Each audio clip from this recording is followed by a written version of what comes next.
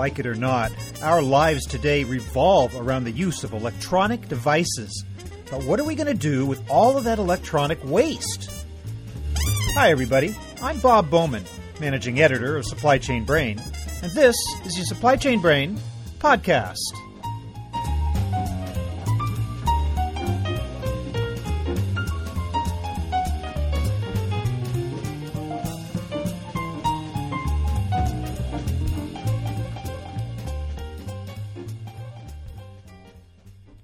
The release of the iPhone 6 has brought the issue of e-waste to a tipping point. That's the opinion of Linda Li, Executive Director and Corporate Vice President of Strategy with LeeTong Group. Her company handles reverse supply chain management for consumer and business electronics. With all of the attention being paid to recycling these days, you might think that we've solved the problem of where to put the waste and how to reuse the maximum amount of materials from old equipment. Far from it. In 2014, up to 85% of electronic products were discarded in landfills or incinerators. And while e-waste accounts for just 2% of trash in American landfills, it makes up 70% of overall toxic waste. So it's essential that we do a better job of managing the reverse supply chain for electronics. Li tells us how LeeTong approaches the challenge and talks about how we can create a closed-loop supply chain for high-tech products and even make a profit doing it. So here is my conversation with Linda Li.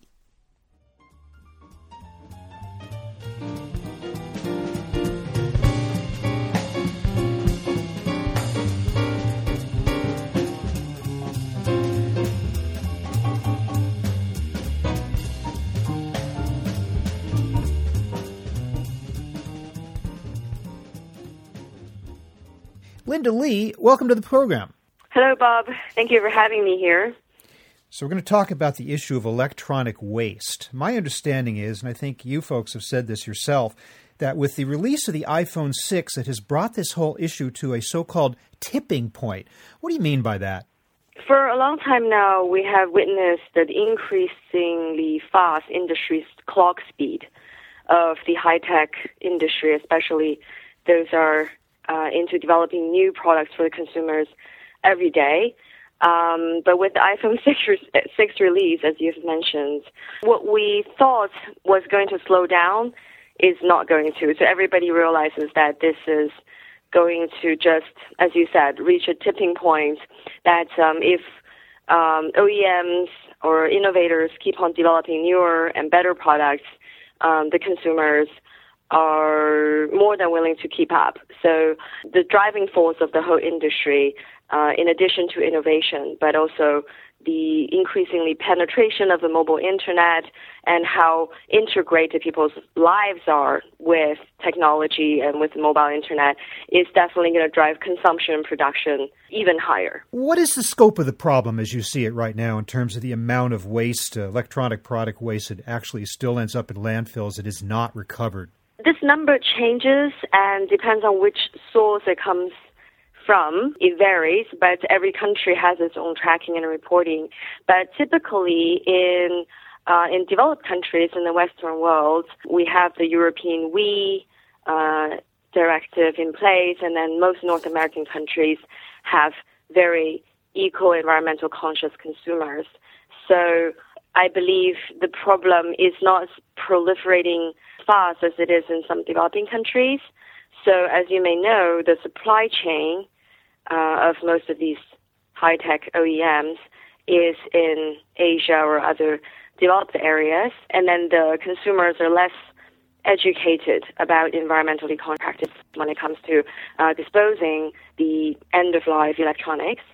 So I would say that the electronics that does end up in landfills is growing, but because also people realize that there are valuable material that can be recovered from these mobile devices. So they're not going into the landfill directly. They go through some very amateur or not professional standardized way of processing or dismantling, and folks trying to get precious metal, whatever it is, out of the devices, and then end up the batteries and the plastic end up in the landfill, which is actually a more significant and dangerous hazard than just the landfill rate alone. I'm hearing that upwards of 85% of electronic products were discarded in landfills or incinerators in 2014, this year. That seems rather shocking to me, considering, as you say, that there have been a number of regulations already on the books now for several years, especially in Europe, on controlling the return and recycling of hazardous materials in electronics products. So I just must say that I'm a bit surprised to hear that more progress hasn't been made, considering what I thought was a pretty high public profile for this issue. Can you explain why we haven't come farther in this issue? Mainly, I think, is because in most developed countries especially, it has become rather costly for both consumers and OEMs who need to take their producers' responsibility to do a very thorough, integrated take-back program or recycling scheme, for example. So mostly they're just relying on what the government has implemented in place, that is subsidized by the government in the municipalities. That is obviously insufficient to catch up with, as I said, the proliferation of more and more electronic products in our lives. And as you say, it's not a question of people doing nothing. There have been efforts to recycle, but your point, I guess, is that it's just not adequate, that it's not fully recovering all the materials that can potentially be recovered from these products, right? Yes, and one thing that I have found from my years of experiences in the industry, another challenge, which is resulting what you just mentioned, is the lack of collaboration and integration in what we call an overall green reverse supply chain management practices. So it's not just recycling, but for example, if each individual party involved, the collector and then the processor, the recycler, and then the ones that are providing deeper treatment of specialized materials, none of them are collaborating or talking to each other. That's one of the biggest problems that I've found. Everybody's just focused on doing their thing and making the best economic return they can on their area of expertise, and there's really no supply chain collaboration or value chain collaboration, and that results in very costly effort every step along the way. So resources are not shared, some costs are redundant. For example, transporting the end-of-life products from one place to another over and over again. So that also results in carbon footprint from logistic point of view. So in my experience, when parties do work together in a collaborative, integrated manner, an end-to-end solution is the best way to improve and significantly improve, number one, the recovery and recycling rate, and B, also can decrease the cost of a lot of these processes, and so everyone can become more independent from the government subsidies, and in fact, the businesses involved in this industry can grow on their own. So that's what I see as a potential solution to this problem. So where I live, we have regular times at which you can turn in your electronic waste, your old computers. There's centers set up temporarily, and even permanent centers here in my city where that can be done. And yet, if I do that, if I participate in that, if I just take my old computers, my old cell phones, and I give it to those collection points, I should not assume that the problem has been solved, right? No, because number one is if it's something personal, a computer, a mobile device, you need to make sure that the person who's handling it is, number one, have mechanisms in place to permanently remove all the data, your personal information, whatever you may have left in there, from the devices. So first of all, are they equipped with that capability? That's number one. As individual, I will worry about. But in addition to that, yes, I think one needs to know how it's being handled after you dropped off at the collection point. and where's the downstream? So we call downstream management or downstream tracking. So to what degree has it been dismantled, processed, and reused or recovered? And then what ends up in, what's the landfill rate? So, yes, as a consumer, you feel like you've dropped it off at an official collection point, and your duties or responsibility is over. That may not be so necessarily. All right, well, let's talk about some of the specific steps that need to be taken in order to create a really viable supply chain of e-waste recycling and recovery. First of all, setting up the basic infrastructure. What is required there in terms of how many, I guess, the whole transportation system and the centers themselves and the people required? This sounds like a pretty big task. I mean, from Li Tong's point of view, you do this on a regular basis. What kind of an infrastructure is required? We work with global top-tier OEMs, some of the ones you have mentioned, but the top-tier OEMs are producing the most advanced electronic products or mobile devices in your everyday life. And as you may know, these OEMs run a massive and complex global supply chain network. So we get involved at the supply chain management level, not necessarily only at the end when things have already become junk. We work with the OEMs probably even before the product launch or as soon as the product is launched. We design an end-to-end solution for them. For example, we have a global reverse logistic capability. So whether it's our own logistics fleet, but also working with 3PLs, so that's third-party logistics service provider. And so we understand what the OEM supply chain network looks like, and we understand the level of inventory or that may be kept at each location, the kind of defective returns, excess, obsolete devices and parts that can emerge from each country, each city or province or state.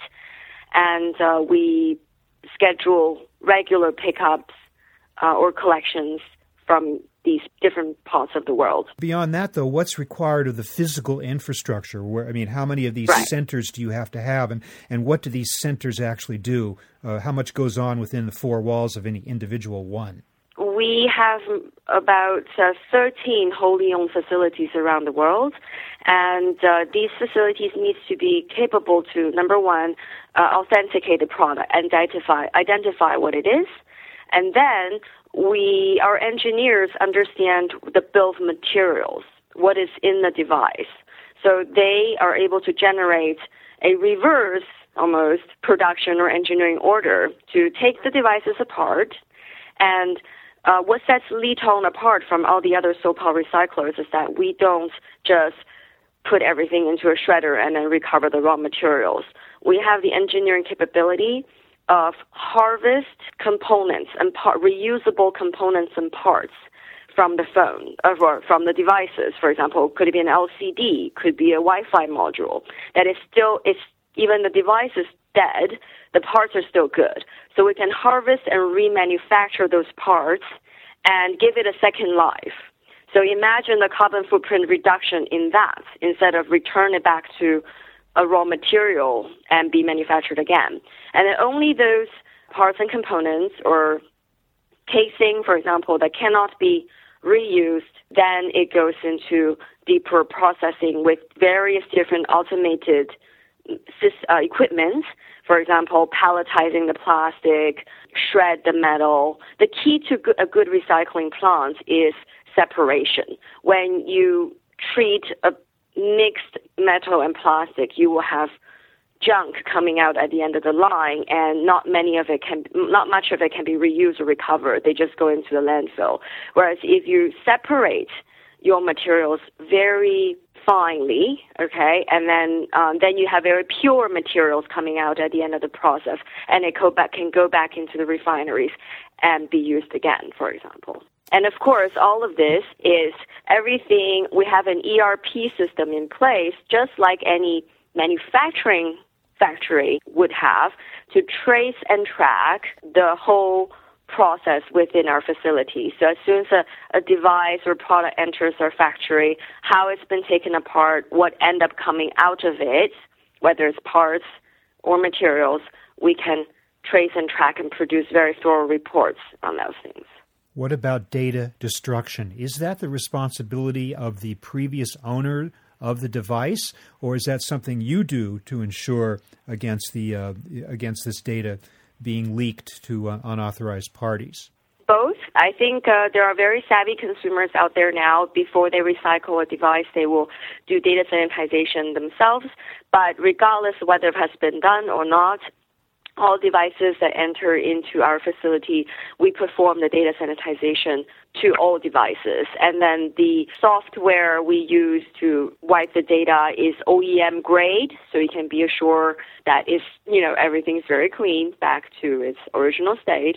Or in some cases, extremely sensitive parts like the flash memory, for example, those are being put into a degaussing machine. That's a huge magnet that destroys the whole memory capability, or it goes into physical destruction like a shredder.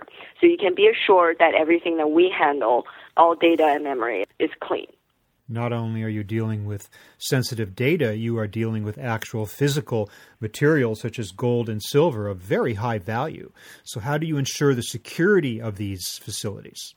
We buy a lot of insurance, and we have 24/7 security guards. Obviously, all of our facilities are audited by the OEM to their highest standards as if it were to be an actual manufacturing plant.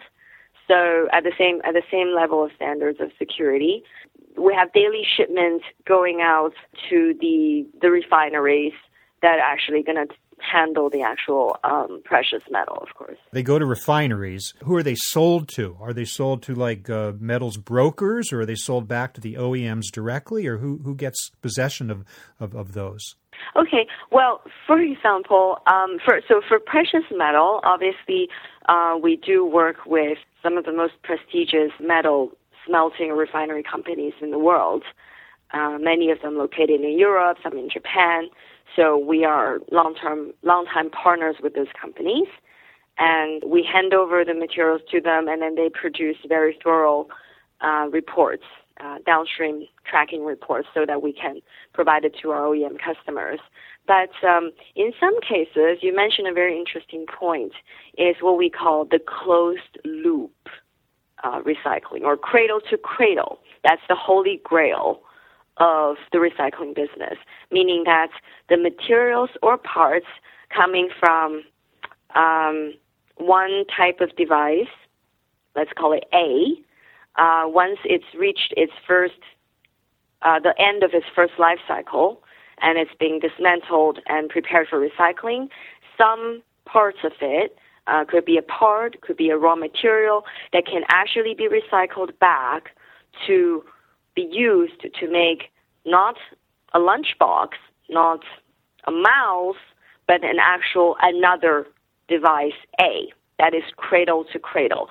So in this case, we do work with the OEM's virgin material suppliers and help them to close the loop, especially with high-end electronics like laptops and tablets and mobile phones.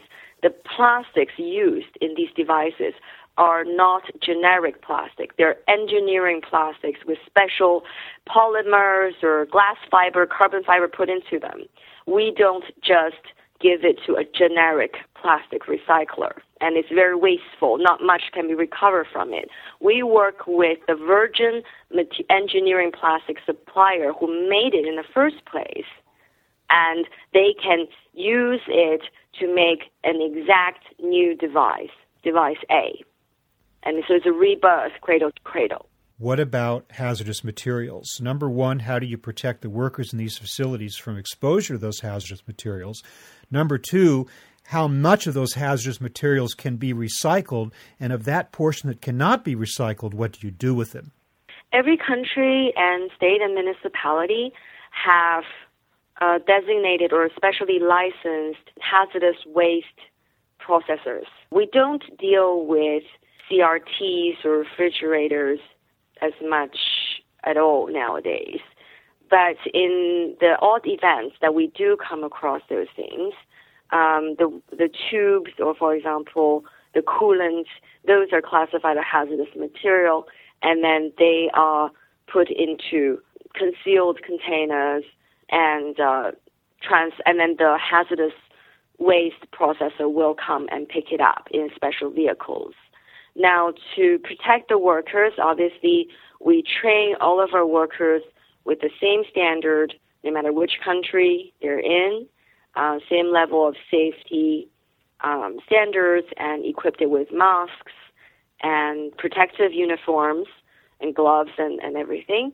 But in addition to that, I believe the most important thing is to handle the actual hazardous material properly. For example, battery. It's hazardous because, especially with lithium battery, if it's not handled properly, it can cause fire. So we have a special procedure and protocol to deal with lithium batteries, special packaging. Each individual piece of battery is put into to be stored. And of course, you asked about how much hazardous material can be recycled. I do not have the exact figure for that, but I know there are good, for batteries, especially lithium batteries, is what we commonly see nowadays. There are rare earth material refineries that we work with that can recycle and recover the lithium and rare earth elements from the batteries. Now, there are all kinds of recycling programs around the world, not just in electronic waste, paper, glass, and the like. And a lot of these programs are really up and running and very strong, and yet a lot of them don't make money. They cost money. Mm-hmm. What you've described seems like a very high-touch, high-resource-intensive type of operation. Is it profitable? Can it be profitable? Or is it just a cost we all have to incur to protect against the improper disposal of electronic waste? So as I've mentioned in one of my answers to your previous question, it has always been a very costly effort. I believe is mainly because the lack of an integrated solution. If everybody only does one part of it, some does the collection, some does the data wipe, some does the metal. It is really not cost effective. It's very difficult to reach economy of scale because the biggest challenge in the reverse supply chain or the recycling industry is that you can never predict or forecast volume, like how much or how many is coming your way at any given point in time. So it's very difficult to do production planning. Your overhead is going to be extremely high. Hard to, reach any kind of economy of scale with your capacity, especially if you're only doing a part of it. So we are big advocates of an end-to-end integrated solution. So in this case, we are quite profitable, if not very, in this case because we do everything end-to-end, vertically integrated. So we're able to leverage a lot of overhead investments and infrastructure investments and reach economy of scale in what we do. What we have observed for a long time now in the industry is that most companies survive based on government subsidies. I believe that's going to change. I think the industry is going through some consolidation right now. Well, we're almost out of time, but I just want to ask you one other question, and that is with this proliferation of electronic waste, the continuing growth of all these products, are you optimistic that we're going to be able to get our arms around this problem and not end up drowning in electronic waste? Yes, I definitely believe so, especially all the engineers who are working on product design of newer devices nowadays have recycling or recyclability in their mind. So they're all now working towards designing products that are sustainable and there can be reused or remanufactured or very easily recycled at the end of its lifetime versus some of the older generation products. So I think all the engineers in the front line who is designing these products are thinking that way. So therefore, there's definitely I see a bright future for this industry. Well, Linda Li, I really want to thank you for being with us today to explain the situation and the problem of electronic waste and some creative ways in which the problem is being addressed today by Li Tong and others as well. Thank you very much for being with us. Thank you for having me, Bob.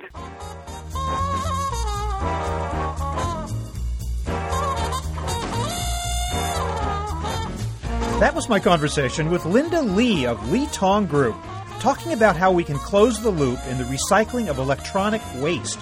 We're online at www.supplychainbrain.com, where we post a new episode of this podcast for streaming or downloading every Friday.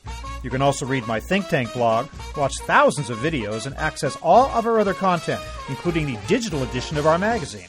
Look for us on Facebook and LinkedIn, and follow us on Twitter at SCBrain.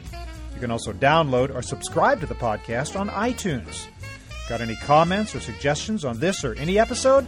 Email me at rbowman@supplychainbrain.com. See you next time.